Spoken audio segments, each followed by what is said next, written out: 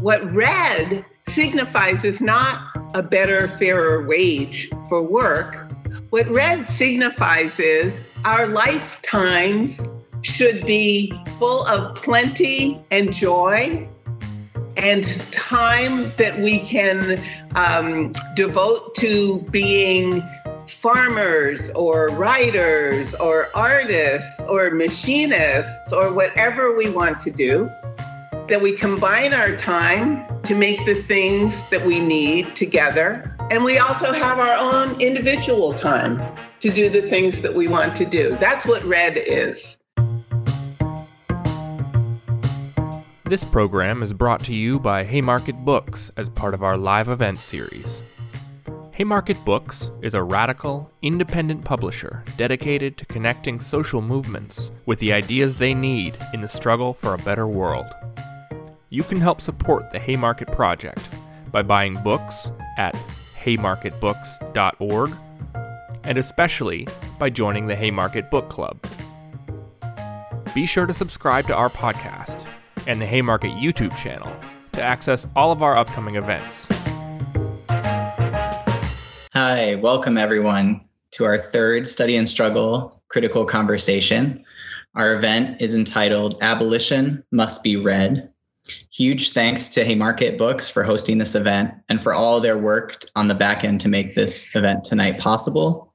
We're also extremely appreciative to our captioner and our ASL interpretation team this evening. So thank you all. My name's Garrett Felber. I'm one of the organizers with Study and Struggle. If you don't know much about us, we organize against criminalization and incarceration in Mississippi through political education, mutual aid, and community organizing. Each fall, we put together a bilingual Spanish and English curriculum with discussion questions and reading materials, and we also provide financial support to over 100 participants in radical study groups inside and outside prisons in Mississippi. We also make this curriculum fully available online for other study groups across the country and across the world to use as they see fit. Finally, we come together for online conversations like this one tonight, hosted by Haymarket Books. For our fall curriculum in 2021, we have borrowed and augmented slightly Ruth Wilson Gilmore's argument that abolition is about presence, not absence. It has to be green, and in order to be green, it has to be red. And in order to be read, it has to be international. So for today, we're going to be tackling what it means for abolition to be read. And we're especially grateful to have Ruthie herself joining us tonight, along with Stevie Wilson in a few moments. Just so you all know what to expect from our format this evening, Stevie will be calling in from Camp Hill Prison in Pennsylvania. He will have 3 15-minute chunks of time to call in. So please bear with us for those transitions and breaks. We'll also have time, we hope, at the end for a question and answer period. So please drop your questions in the chat as we go, and we'll try to get to them, especially before Stevie is forced to leave us this evening. Lastly, I want everyone to know about our final critical conversation, Abolition Must Be International, which will be December 1st at 7 p.m. with Jalil Muntakim, Roxanne Dunbar-Ortiz, and Harsha Walia, as well as, we hope, a few comrades from inside who will be joining us through pre-recorded message. So with that, I'm going to hand it over to Ruth Wilson Gilmore, who I'm incredibly grateful for both giving us this wonderful framework for the curriculum this fall, and also for making it up till nearly midnight to join us this evening. So thank you, Ruthie. Thank you, Garrett Felber, and thank you, everybody from Haymarket, all of the interpreters, the captioners, John behind the scenes, the entire team that makes this possible. I'm very grateful to be part of it. I thought maybe as we waited for Stevie to call us, I'd talk a little bit about this framework. Something that came to my mind with a fair amount of clarity after I had been trying to pursue it for many years through all different kinds of organizing strategies, through writing, through thinking. So famously, a number of us in trying to fight a prison in California stumbled onto something we did not invent but really learned from using, and that is that environmental justice and anti-prison work go hand in hand. Similarly, in trying to fight against prisons and incarceration, we did not invent, but we stumbled onto the fact that working with workers, whether they were organized or disorganized, employed, unemployed, or workless, was something that went hand in hand with fighting against prisons. And certainly, as we were organizing in California, we learned, because California is such a crossroads of the planet, that what we were doing was always, in a fundamental way, already international, and that the work that many of us had been trying to accomplish by making common cause solidarity projects, study, and struggle with comrades around the planet could both express lessons we had learned in California to the world and bring the lessons from the world to California, because in fact, as we think about it, abolition to be presence has got to be presence for the entire planet, whether we're going backyard by backyard or in some other way. As a result of thinking with so many people and learning from so many people for a long time, I had the opportunity in, I think it was 2019, feels like 200 years ago, before the pandemic, to talk with a very lively group of people in Los Angeles who were celebrating a huge victory against new jails that had been planned for that county, and that we had over a 15-year campaign managed to defeat. At the same time, there were people in the audience who had been organizing for years to drop life without parole. At the same time, there were people in the audience who had been working for years to release aging people in prison. And finally, there were people who had been working for years, and this is multi-generational groups, who had been working solidly with, for example, California Coalition for Women Prisoners, that is celebrating a very important anniversary this week on Friday.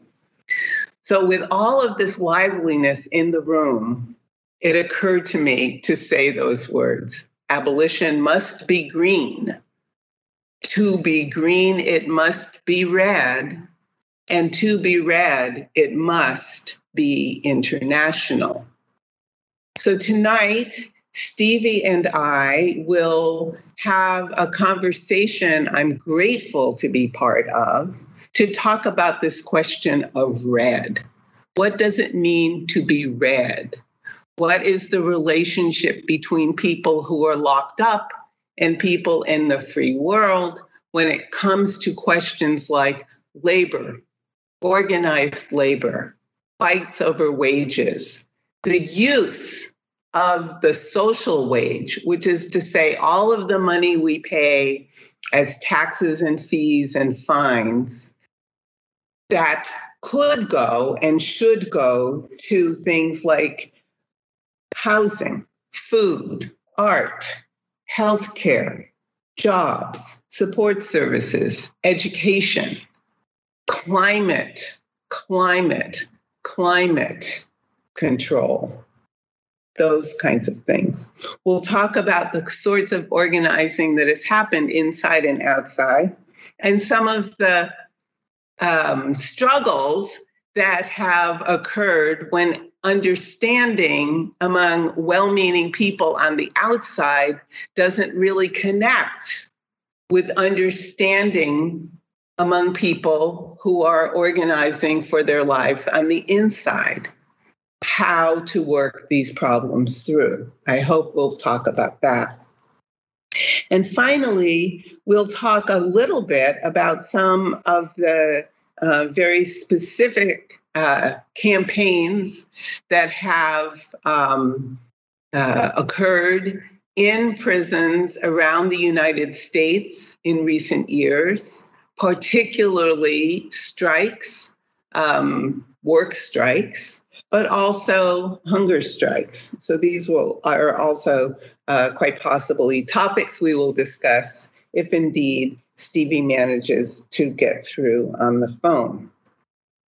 All of this work is, as Garrett said in his introductory remarks, work that seeks to fight criminalization, which is a major but not the only path to abolition.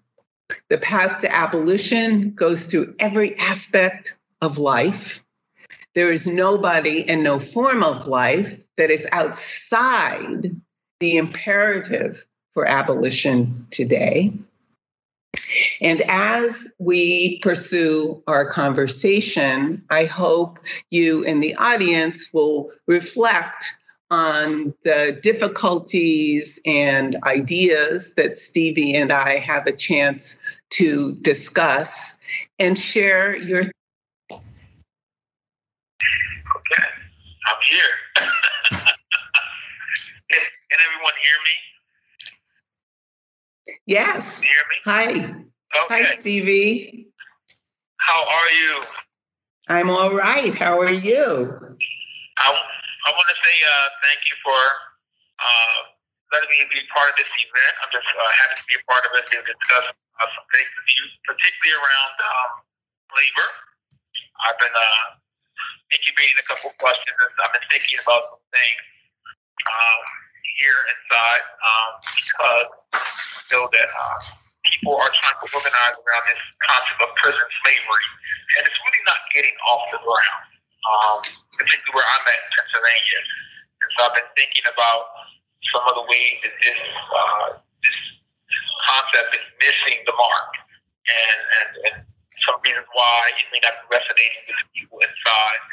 And so that we can have some type of issues, we need to have a couple of issues, some things that we can work around and bring people inside together and create a more mass movement. You know, and not just a couple guys in each prison doing things and talking about things, but actually getting a significant amount of people behind the walls involved in our movement.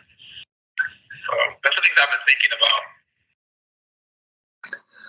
Well, can I ask you a question, Stevie? Go ahead.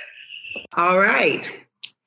You are one of the few people I know in the United States who is trying in a somewhat organized and systematic way to find out what people who are locked up do, what kinds of work people do and don't do, who they're working for if they're working, what the attraction is for people who don't have their freedom now to be able to work or to be able not to work.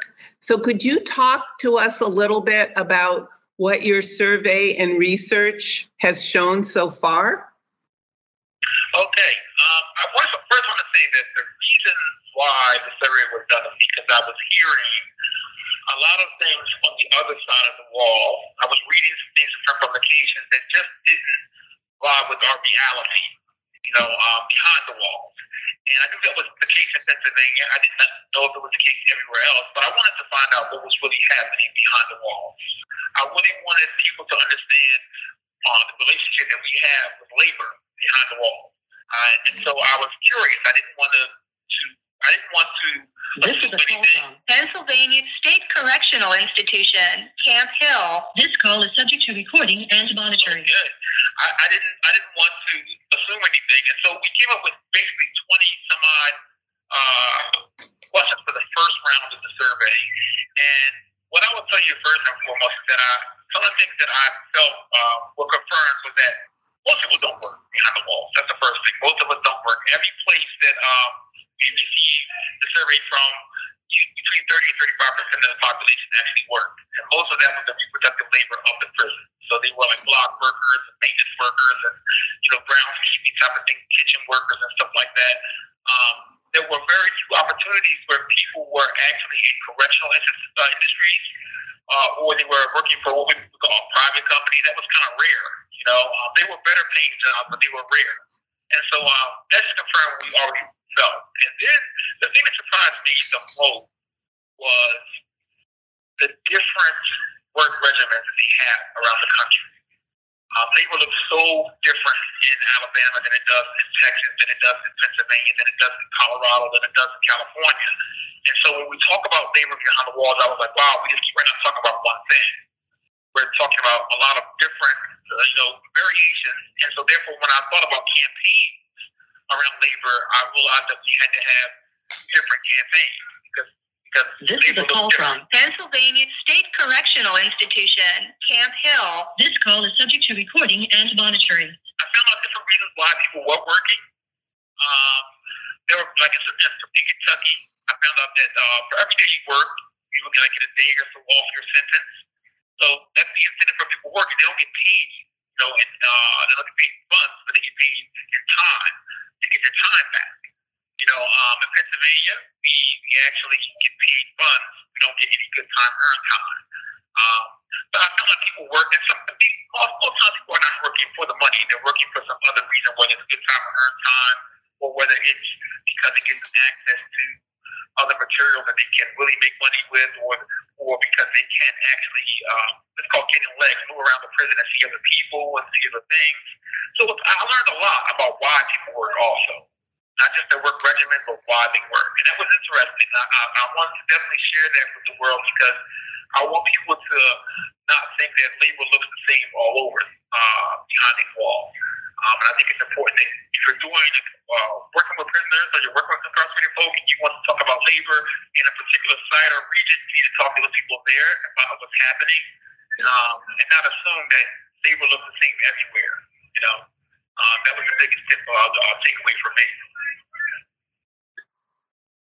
I hope that a lot of people are listening to us today, this evening, and that if this discussion is available online after our conversation, that people will consult it, because this is an area of dispute that regularly comes up everywhere. I had a long debate with a young man this afternoon who just kept saying, what you say, Gilmore, is not true. What you say is not true. And what I said are things I learned from you a couple of weeks ago, Stevie, plus my own research, which seems to be true. And so what that tells us is that there is some way that people have convinced themselves that they have found in slavery and uncompensated labor the magical kernel of all of prison. And if they can bust that open, the prison walls will come down. And I think what you have just helped us think is that isn't the case. Yeah. I'm going to tell you, I go back to 2018, Colorado. Colorado's state constitution mirrors the exception clause in the 13th Amendment of the United States Constitution. It mirrors it. And they removed the clause from their state constitution, and not a single person was freed from prison. Okay? So I don't understand why we think if change the law says about itself, that somehow the prison walls are going to just fall down. That's not going to happen. And I think it's very important for them to understand that. I just think that some people benefit. Maybe it's an argument. I don't know. Maybe it's an argument that got some traction because it has got traction in the mainstream media. And so people just don't want to let it go. But it's a false argument because the fact is that most prisoners do not work. Okay? And they do not see themselves as part of the labor movement. Okay? Most of us see the temporary thing. They see the work itself as a hustle that leads to another hustle. And so it's like really, it's not an issue that we can actually organize a large amount of prisoners around. Also, I've spoken before about the fact that with 30% of the people working behind the walls, that means there's a large labor reserve pool behind the walls. And so the people who do work are not going to strike. They're not going to stop working because they fear that they can be replaced so easily. And they can be. They can be. And so in here, I was talking to someone earlier about the concept of surplus people again. I'm talking about surplus behind the walls. We have 70% of the population is not working, and it's actually part of the general labor pool. And so therefore, these people who are working are afraid to quit, are afraid to boycott, are afraid to strike because they know look, we can be replaced so easily, and there might be something they lose as far as getting home faster. So I just think this is an issue that's so complicated and hard to organize around. And even though we keep saying, these national strikes took place, I said it once again, they weren't national because it didn't happen all across the nation. They happened in certain spots. But secondly, they weren't successful. Okay? People didn't stop working. The walls didn't go down. We didn't get any closer to freedom. And the thing for me, when I organize, I'm saying, listen, what can we do to move all of us closer to freedom? So I focus on decarceration. Okay? And this issue is taking a lot of air out of the room. And it's like, what are we getting from this? How are we actually changing the material conditions of the people behind these walls? How are we getting people closer to freedom? And it's not happening. It's not. I think Colorado is a perfect example of the law was changed and people were not free from prison. Okay? Prison slavery is outlawed in Colorado when they still have a whole bunch of people locked up.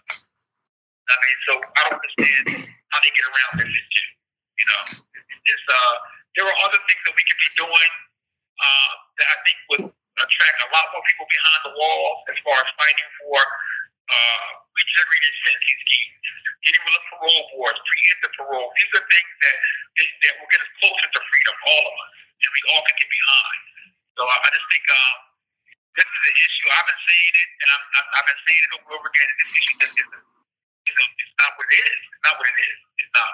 And I don't know why it continues to be, this major issue that people keep bringing up, but I keep saying, it's not what it is. It's not. Most of us don't work. I have been in prison for 8 years now, up here in upstate, and I have not worked at all. Not a single day. And it doesn't affect them at all.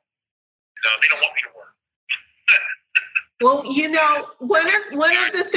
one of the things you said, Stevie, really caught my imagination, because at the heart of the matter, what all of the people in prison and jail, and even those who are under home arrest with ankle shackles and so forth, are doing is they are, by fact of being unfree, having the time, which is their lifetime, extracted from them.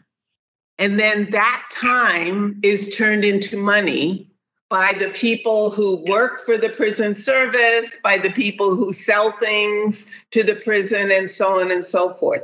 That it's all about time. That's why I said they're working to get their time back, some of these people, because that's what they've stolen from them. So exactly. Every day I work, I get a day off my sentence. And I say, look, my ancestors were brought here, right, as slaves to work and die. But I say we weren't brought in prison to work and die. We're here. There's a reason why we're here. It's not to work. Okay? And the thing is being taken from us is time. And that's why so many people do work, because they get to earn it back. They get to earn it back if they work. They get, a day off, a day for a day. Thank you for using Securus. Goodbye. Thank you, interpreters, for doing such a great, great job. And that was actually a good time for us to pause. I hope Stevie will be right back. But everybody, think about the fact that what we're talking about is time extracted from people's lives, time that's extracted from people's lives turned into money. And also, this comes back to the RED issue. What RED signifies is not a better, fairer wage for work. What RED signifies is our lifetimes should be full of plenty and joy, and time that we can devote to being farmers or writers or artists or machinists or whatever we want to do, that we combine our time to make the things that we need together. And we also have our own individual time to do the things that we want to do. That's what RED is. A fair wage is part of it, but it's not it. And this is where I think Stevie's research so clearly has taken us. Is he back yet? No. Stevie gave us two examples that I think are very good for us to reflect on and try to think with. The example of people who are incarcerated in Kentucky, who are paid with time for their work. And as Stevie put it, they're earning their time back. They're getting their time or their life back. And for us to think about what that means, as well as the events that unfolded in Colorado, where in the wake, I assume, of the uprisings of 2020, Colorado removed slavery from the Constitution, and lo and behold, no one got to leave prison and go home. So we see that the forces that are concentrating so many people in prison and jail are different forces from those that many people, meaning well, consistently and repeatedly put forward, that somehow it has something to do with labor. Let's do one of the clips. Let's listen to Stevie. Let's do the first one. How can we use an anti-capitalist critique to build a broad-based coalition to abolish police and prisons? Let's listen to what Stevie has to say. First question is, how can we use an anti-capitalist critique to build a broad-based coalition to abolish police and prisons? You know, capitalism is responsible for so much misery in our world. And also, we are turning it on its head by coming together as we are in this time, in this way. So let's hope that our contradictory tendencies are going to be successful. Okay, this is a question I'm always asking because I don't feel that we've actually done enough to connect the dots between capitalism and the conditions that prisoners are living under. Inside of here, inside of prison, most people don't have a problem with capitalism. They can't see the connection between what's going on and capitalism. So I've been struggling for the last year and a half, trying to get prisoners to see that capitalism is a problem. And one of the problems that we have in Pennsylvania is that the Department of Corrections had this line where they're kind of impressing upon us, trying to brainwash us to thinking the only reason why we're in prison is because we weren't good patriarchs, we weren't good capitalists. So if we become better capitalists and better patriarchs, this is in the men's prison, obviously, we will be successful out in the world. So guys are actually in here saying things like they're for black capitalism. And that just blows my mind because capitalism is anti-black. So I'm like, what do you mean black capitalism? But this is what they think. And so I understood, I've been really struggling the last year and a half trying to figure out how we can connect capitalism to the suffering that people are undergoing in this country, in this world. Because in here, many people see capitalism as natural and inevitable. There is no other way. And so I just think that we have to do a lot more work to show that capitalism is a problem and has been the problem. One of the things that happened just recently is a friend of mine sent a zine in on racial capitalism, really good zine. It was a comic. And as soon as I got on the block, some young guys saw it because they like comics, and they read it. And not only did the young guy read it, but he gave it to his cellmate, and he read it. And, you know, I've actually copied it quite a few times here, and I'm passing it out in the compound. But the young man came back to me and said, we need more of this. He said, because this is going to capture people's attention because the format, it was a comic. I just did the same thing with Maroon comics. Okay, and I gave that out to people. People are attracted to these things. And so if we want to connect with the masses and want to connect with people inside and really talk about capitalism and the reason why we are in the situation we're in, then we need to have materials that's accessible to them, and especially young people. And so I think that we have to do a better job, a much better job of relating to the people why think the way they are and how capitalism has played a role in this. And so I just think that right now it's kind of hard to organize around the anti-capitalism inside the prison, because people will look at you like, what do you mean? Like, it's only capitalism. So you say anti-capitalism, they look at you like you're crazy. But because they think it's inevitable. Like I said, it's just natural. But we could do a better job. We could do a much better job if we get the materials in and we get them in a format. Because like I said, this zine on racial capitalism was amazing, and people are passing it out, and people are really taking to it, and we're having discussions around it.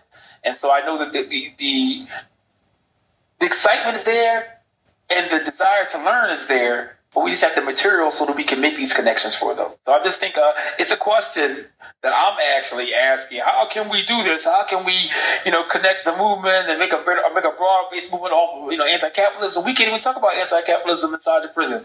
It's just getting crazy. And I'm gonna tell you something else too, though. I realized that unlike the '60s and the '70s, right, when you have someone like George Jackson is writing about capitalism, and he's breaking it down. Like, he's really breaking it down. You have someone like Yaki. When Yaki was in prison, Yaki was breaking it down. And so they weren't just railing against capitalism. They were actually giving you an analysis. And they were actually piecing it together, connecting the dots for people. Well, we don't have that type of analysis coming from behind the walls anymore. We have people who are actually railing against capitalism. Yes, capitalism, imperialism, all these isms. But they're not actually telling the people how that is affecting their lives, how that is responsible for the suffering that's going on. And so it's one thing to complain about something, but it's another thing to explain to people and to give them analysis that they can use and say, look, this is why things are so fucked up in my neighborhood. This is why, things are so fucked up in my school. This is what we have to do. We have to make this connection for people, and we have to not just rail against capitalism or imperialism, but actually break it down for people and connect the dots. Okay? Okay. I completely follow you in everything that you said, Stevie. And one of the things that comes to mind is to ask ourselves how it was that 50 years ago, people who were locked up were engaged in these analyses, were, as you put it, breaking it down. We know about George Jackson, but the fact is there were study and struggle groups in prisons all over the United States. Of course, this was at a time when there were maybe 20,000 people in prison in the in California when George Jackson was writing, and the number of people in prison throughout the United States was quite small compared to now. So if we think then about what has transpired over the intervening 50 or 60 years, we start to maybe get a glimmer of why it is that people are, if aware of capitalism as something not natural or inevitable, are more likely to rail against it than to analyze it and, as you say, connect the dots. Maybe what we need is not only more zines like the one you talked about coming from my hometown, New Haven, inside, but also perhaps in study groups inside, people developing zines, taking some of the ideas that seem at first to be too abstract or dense, and then ask themselves some questions. How does this relate to my school, my home, my life, my experience, my being here inside talking with the rest of you? And it might be that some kind of zine production, if that could happen inside, which I'm not altogether sure it could happen, would also help to put the weight back into the analysis that people like you clearly have, and many other people have and have had through the long period of the growth of prisons in the United States, but can do so in such a way that people who at the moment are impatient of certain kinds of difficulty in analysis will see themselves in the analysis and be more likely to carry it forward into their own everyday thinking and work. I forgot that we don't actually have Stevie on the other end to talk with us. Something that he and I did discuss for a while when we talked a few weeks ago was how there are some aspects of the analysis of capitalism that are very straightforward in Stevie's experience, for him and his comrades inside to get a handle on and talk about and understand. So, for example, for people who are locked up, to think about themselves as part of masses of people who are surplus to the requirements of the political economy on the outside makes sense. Or for people to think about how the land where the prisons are obviously could have been used for something else, for food, for housing, for you name it, for schools. But it was used to build prisons, so it's easy to understand, surplus land, turn to incarceration. But Stevie tells me when, for example, in my book, I start to talk about money capital being surplus, people say, what has that even got to do with me? So the question that I put back is, how might we figure out a way to ground an abstract analysis in the experience of people who are trying to figure things out so that their analysis gets bigger and better and stronger, as Stevie and his comrades have managed to do, and as all of the comrades in Mississippi have managed to do as part of Study and Struggle. All right, so I wanted to record these questions because our phone, like I said, our phone system has been in and out all day, and I didn't want to miss the opportunity to ask Ruthie a couple of questions. And the first one is that I wanted Ruthie to talk about the role of the scholar in our movement. What did she feel was the role of the scholar in our movement? I also want to talk about the role of the imprisoned in our movement. I wanted to hear her comments about that, those two questions. I wanted to ask Ruthie how she defines solidarity. How would she define solidarity?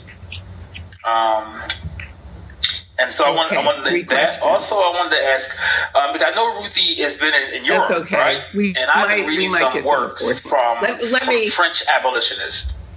Okay? And so I wanted to ask Ruthie, what could we here in the United States learn about abolition from the European abolitionist movement?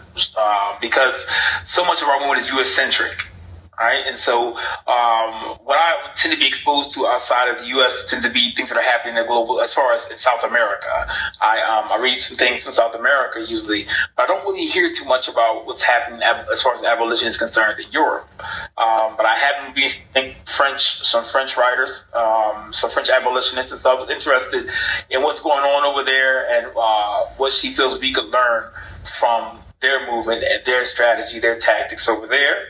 And I think that might be it. I'm looking at my list here. Yeah, so that's it. Those are the questions I have. Oh, and I'm letting Ruthie know that just in case we don't get to speak live, she still owes me a Chester story. But thank you. All right. Okay. Five questions. All right. I want to explain to you. Okay. All right. Here we go. First question: what is the role of the scholar? The role of any scholar, whether they're working at an academic institution, locked up inside in an institution of total control like a prison, or studying and learning things on their own while having a day job like working for the post office, is to learn how things work and share that learning in the best way they can. And when I say the best way they can, I don't mean that every scholar is required to, say, imitate a writing style that would be the same as what they use in, let's say, the New York Daily News or a tabloid newspaper. Scholars figure things out and they say things the best way they can, and they put the material out, what they've learned out, for other people to use and build from, or tear down because it's wrong and do something else with. So the role of the scholar is to figure things out and to share what they figured out. It isn't above or below the role of anybody else involved in a social movement. Now, one of the things that I like to do, and I am a card-carrying scholar, is to figure things out and then find as many different ways as I can to say the same thing. So at the beginning of our conversation today, I talked about the framing that this year's Study and Struggle curriculum is following. The notion, the imperative actually, for me, that abolition must be green. To be green, it must be red. To be red, it must be international. Now, those words, which are fairly compact, are words that I researched and learned about either to put together a political campaign or to put together a scholarly piece of work. And the difference between those two things for me is really minimal. And how I described and analyzed and made sense of things like environmental justice, the fight for safe working conditions and safe work-less conditions for people, fight for education, fight against capitalism. I've said in many, many different ways. And it's been very exciting for me, and I think is exciting for scholars like you, Stevie, and scholars like Garrett and others, to find our work taken up in places and by people we might never have met or known. That's the role of the scholar. Make the work, throw it out there, see what people can do with it. The role of the scholar also, I think importantly, is to insist when people are pursuing paths that will not lead to freedom, to say, have you considered this? Have you considered this? Have you considered this? I know for a fact, I'm 71, pushing 72, that nobody becomes suddenly better at analysis and organizing by having someone get in their face and say, you are wrong. Nobody does, although I was raised by a man who I worshiped to this day, who used to tell me how frequently I was wrong. So that's the exception that proves the rule.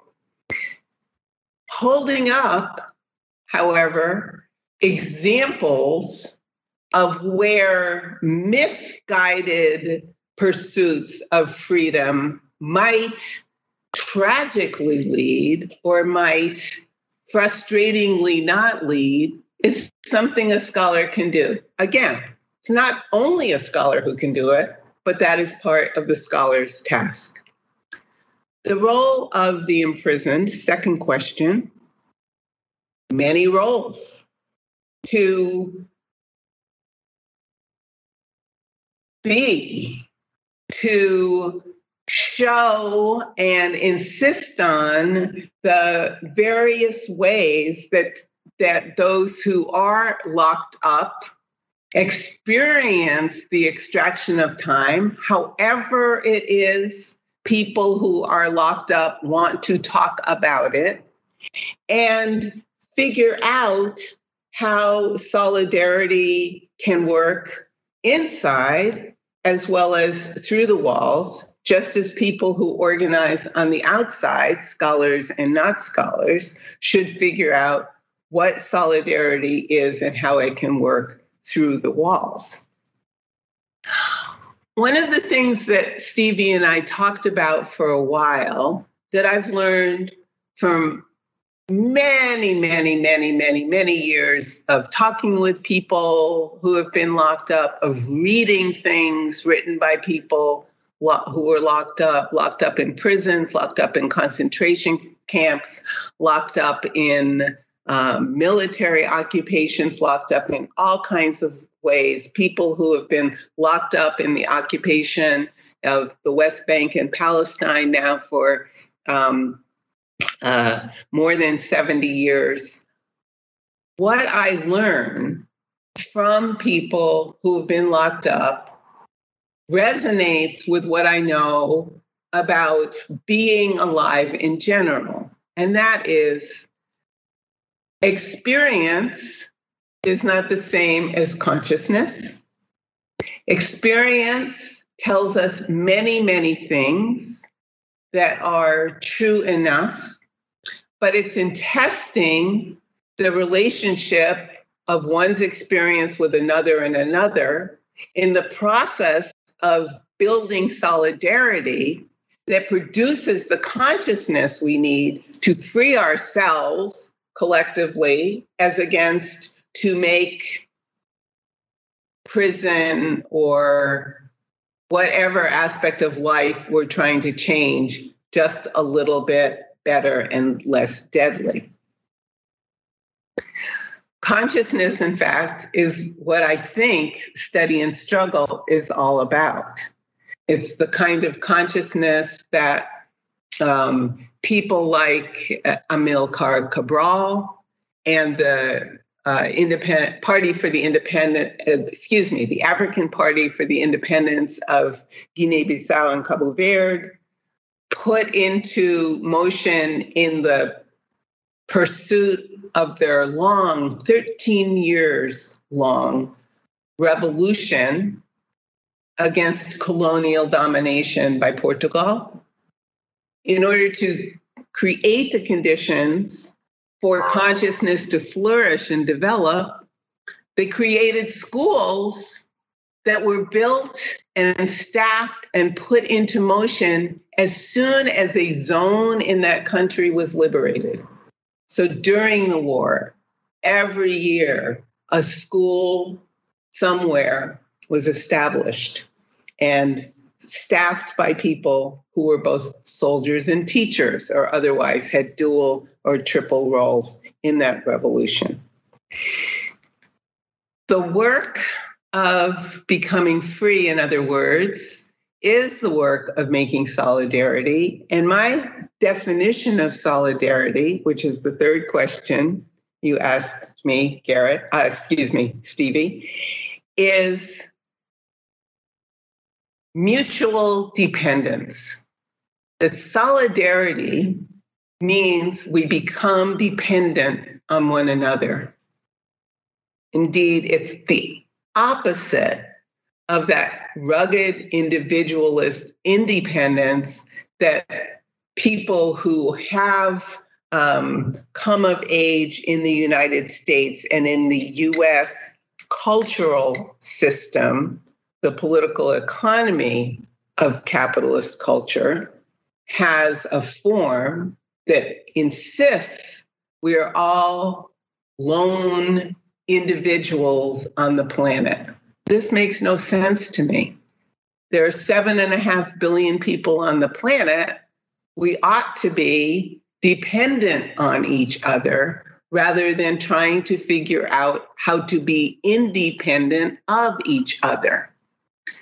But when I say solidarity is dependence, it means that there has to be some kind of mutually agreed on, which is to say constantly renewed sense of dependence, so that dependence doesn't become domination or being dominated, that we hang from each other rather than some hang from others.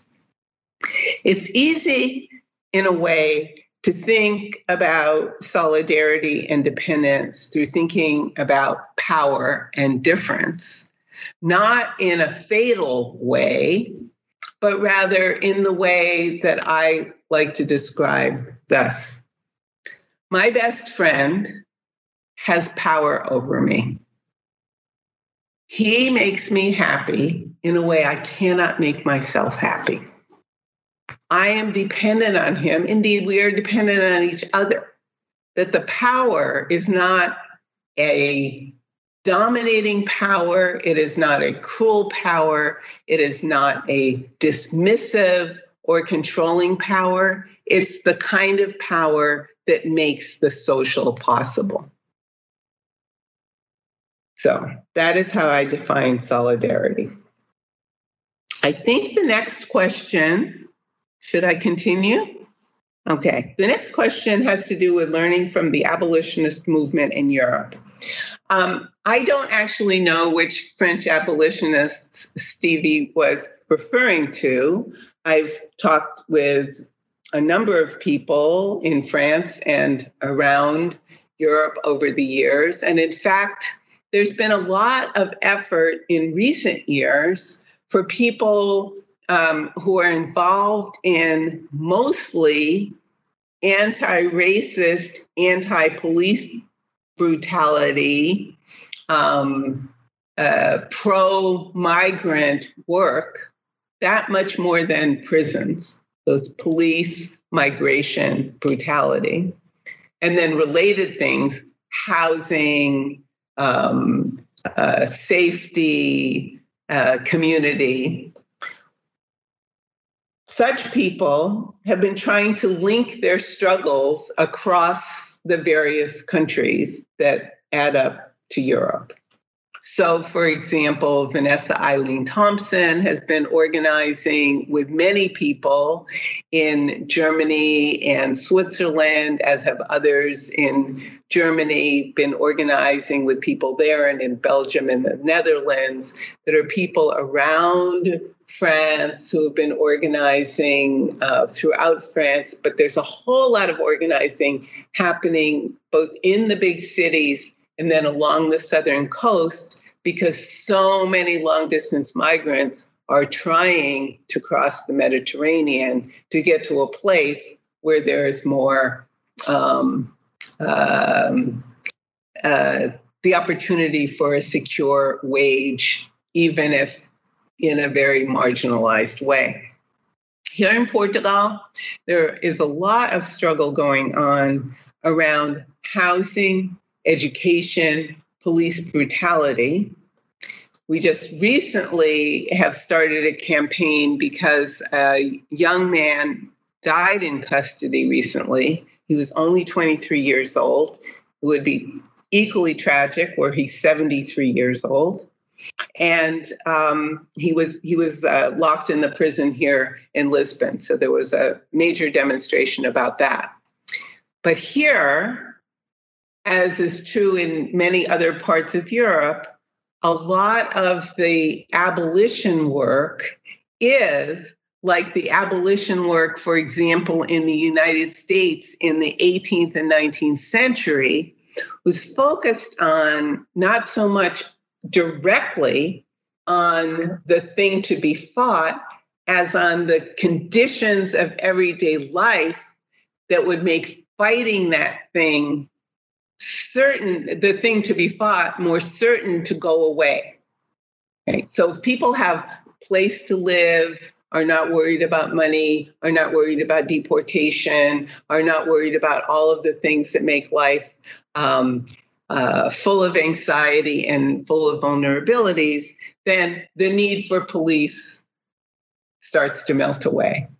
If people are able to live in communities not harassed by police, that have decent schooling, decent healthcare, and so forth, again, the organized violence of police or border patrol becomes less apparent as a need for the social order. So the abolitionists are working in all of those areas in the effort to push back what seems to be so normal in terms of massive police forces, massive border forces, and so forth. I think I just got a note about something.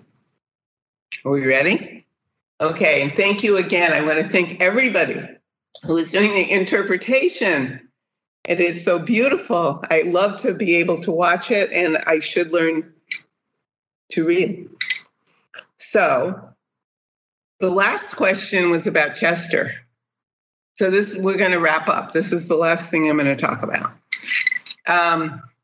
So Stevie is from a place in Pennsylvania called Chester. It's a town that has experienced decades and decades and decades and decades of the effects of deindustrialization from the mid-1960s forward. It's a place that had, in the 1960s, a little kind of knot of radical Black internationalists who were friendly to, if not within, the Black Panther Party for Self-Defense, and other people who organized themselves there as well. And those people, like my own father, had very ordinary working class jobs. That's what they did in the daytime. They went and they did their working class jobs, and the rest of their time they organized, they promoted ideas, they figured out how to achieve things in political struggle. All right, so here's my story about me in Chester. I went to college in Pennsylvania for 1 year, one very long, sad year at Swarthmore College in a very leafy, posh suburb of Philadelphia, all trees and pretty buildings. And I was unhappy and cried the entire year. This was 1968, 69.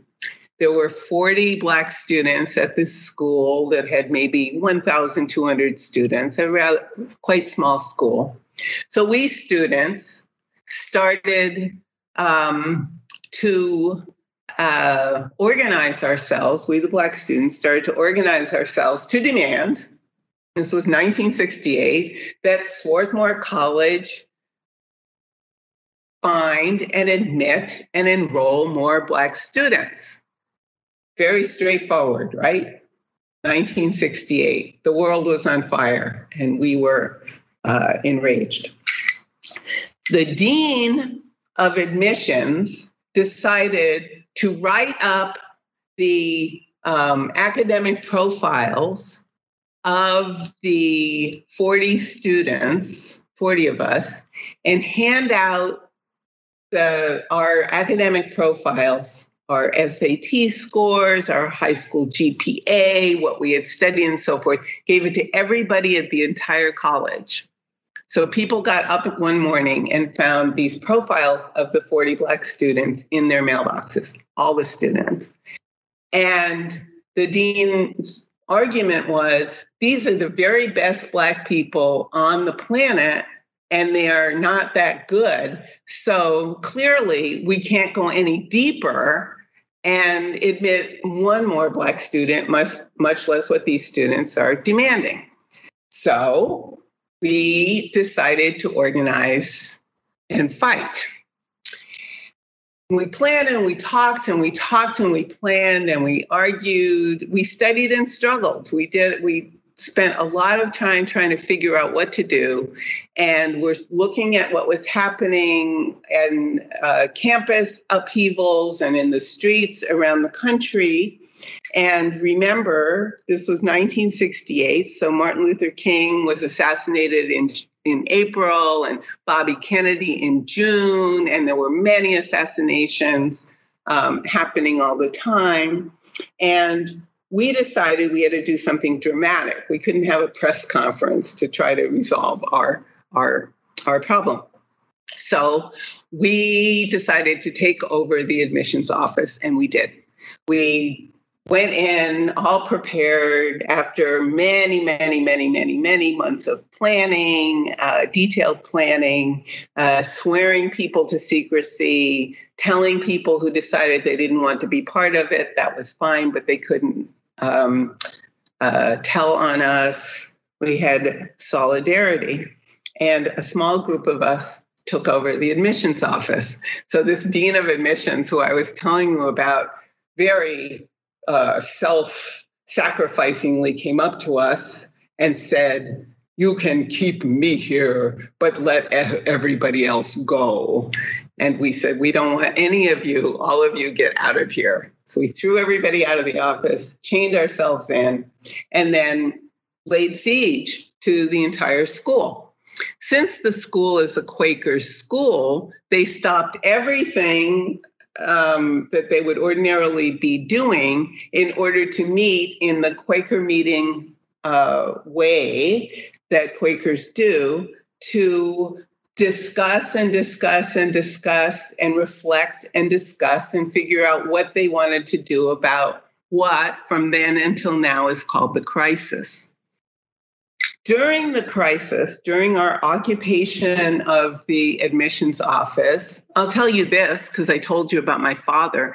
My parents drove from New Haven, Connecticut down to Swarthmore, Pennsylvania to do political education with us. So they arrived at Swarthmore and we had to help them climb in the window of the building where we were holed up, and my dad ran some political education workshops. My mother, who was also an activist, was as well very shy, so she kind of hung back and did some other things with the group. And at one point, the group decided to delegate to my father the authority to speak on our behalf, because he was used to these kinds of clowns. And off we went to find the president of the college, and we found him, and he wouldn't talk to us. We didn't exchange words. He was just preoccupied or rude, depends on your point of view. My parents left. We stayed in the office, lots of uproar. And then a tragedy struck. The president of the college died. He died suddenly. He had a heart attack. He was a young man. He was in his 40s, and he died. So a rumor spread around the campus that we had been taunting and harassing him and watched him die. Nobody was with him. He was by himself. It's a terrible way to die. And there we were, locked in the admissions office at Swarthmore College, out in that bucolic, leafy, posh suburb, afraid, because that's where we were. And we were standing in the window of the admissions office looking out, and there's a circular driveway behind the main hall there called Parish Hall. And it was evening, it was January, it was evening, and suddenly a bunch of cars came slowly up the drive. And there was, 3 cars, maybe 4, and the car doors opened. And there were some brothers in dashikis standing outside the car doors, just looking up at us. And we knew. We knew. So we packed up, we cleaned up the office, we rushed out, we got in the cars. They drove us to Chester, Pennsylvania, where they put us up in a house. This house that accommodated all of us. We're still not sure how it happened. There was no furniture, but there was a piano, so we sang a lot. And we spent some days there trying to figure out what our next thing would be. And the guys would come around once a day, bring us some food, make sure we were okay. Otherwise, pretty much left us alone. And then another tragedy struck. Somebody had gone and gotten the newspaper, the New York Times. We were a bunch of nerds, so we read the New York Times. And I was sitting reading the paper on, I guess it was January 20th, 1969, and I turned a page, and I learned, reading the newspaper, that my cousin, who was like as close to me, if I said he was my brother, you would understand better, had been killed in Los Angeles. He was a member of the Black Panther Party, and COINTELPRO had started a war between the Panthers and the United slaves, and my cousin had been killed. So I read about that in the newspaper. So the people in Chester looked after me and took care of me and eventually got me to a place where I could take a train and go home and be with my family so that we can mourn. And that is my story about Chester. Chester saved me twice. Thank you so much for that, Ruthie. So I think what we're going to do is just play Stevie's last clip about to my question, what makes him feel optimistic about the movement for abolition today. And then maybe we'll throw that to you for a final closeout. And thank you. You're doing the Lord's work. What is one thing that makes you optimistic about where the abolitionist movement is today? And what's one thing that troubles you? The youth. The youth, really, the energy, the level of understanding that they have. The fact that it's the movement today, you see, it's young people. You see that they're not stuck on this cishet patriarchy thing either. Like, you see queer and trans folk involved. You see diversity you really see diversity in the movement, and especially amongst young people. And so I just feel like their energy, they're not going to be bullshitted. You know what I mean? They're not going to be demobilized. They have no problem standing up to power, which is amazing to me. It's amazing to me. And I always tell people in here, young guys, and I said, you guys are always waiting for old folks to do something for you. I said, well, listen, I said, Fred Hampton was 21 when they murdered him. I talk about how old was Huey Newton when they started the Black Panthers. I talk about how old was Malcolm and how old was Martin at the Montgomery bus boycott, 26. You talk about how Malcolm was young. I keep telling them, don't wait for the old folks, because we sit around. Wait, y'all got to do this. You got to do this. So I think it's important. The other thing, the flip side of that is that even in here, I find it troubling because we don't engage the youth here like we need to. There's this idea that, especially around young black and brown males, that they're dangerous, they're out of control, and we're socialized to fear them. So even in prison, you have a lot of guys like, oh, the young boys are crazy, you don't want to talk to them, and not realizing that these younger guys actually are the key. They are the key. You know what I mean? And so we have to be able to talk to them and engage them and spend time with them, and build with them. And so I think that the flip side is, for me, is that inside the prisons, I don't see a lot of people engaging the youth and listening to them. They will talk to the youth, but not with the youth. You know what I mean? They want to direct them and guide them to this, but they're not listening to what the youth have to say. And they have things to say. And let's say they teach me every day. I learn something from a young person. Like, well, are you serious? I didn't know that. I didn't know that. And their perspective is different. I'm older, so my perspective is different than theirs. And I'm learning things from them, like why certain things happen. I'm not out in the streets. I'm not out hanging out in the corners. I'm not out in the neighborhoods that they're in. And so I'm learning what happened there and why things happen from their perspective. And it's very different from what, the PIC is going to tell you, or what the media is going to tell you, or the DA is going to tell you. So it's important to listen to the young people. Because when you keep saying those who are closest to the problem are closest to the solution, right? Well, they are living in the problem.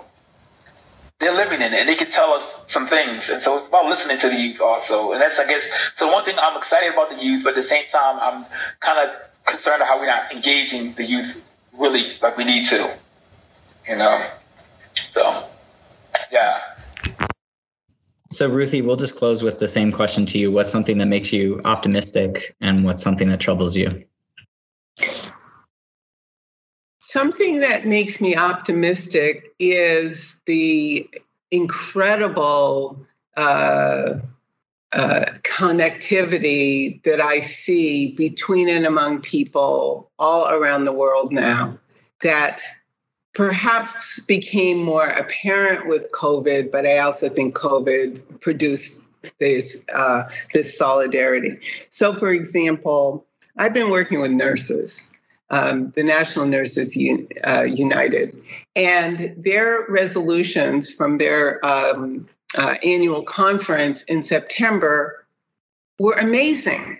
Or October, were amazing. The resolutions covered everything, including police and prisons. Everything. They did not stay in the narrow, I'm a healthcare worker and therefore can only speak to issues that are bread and butter healthcare worker issues. Similarly, I've been talking with people in India who have figured out a variety of ways to make it possible for people to have lives that are not ruined by the economic and political upheavals of rising fascism on the one hand, the terror of COVID on the other, and the ongoing wars that are constantly produced by those that have the equipment to wage them.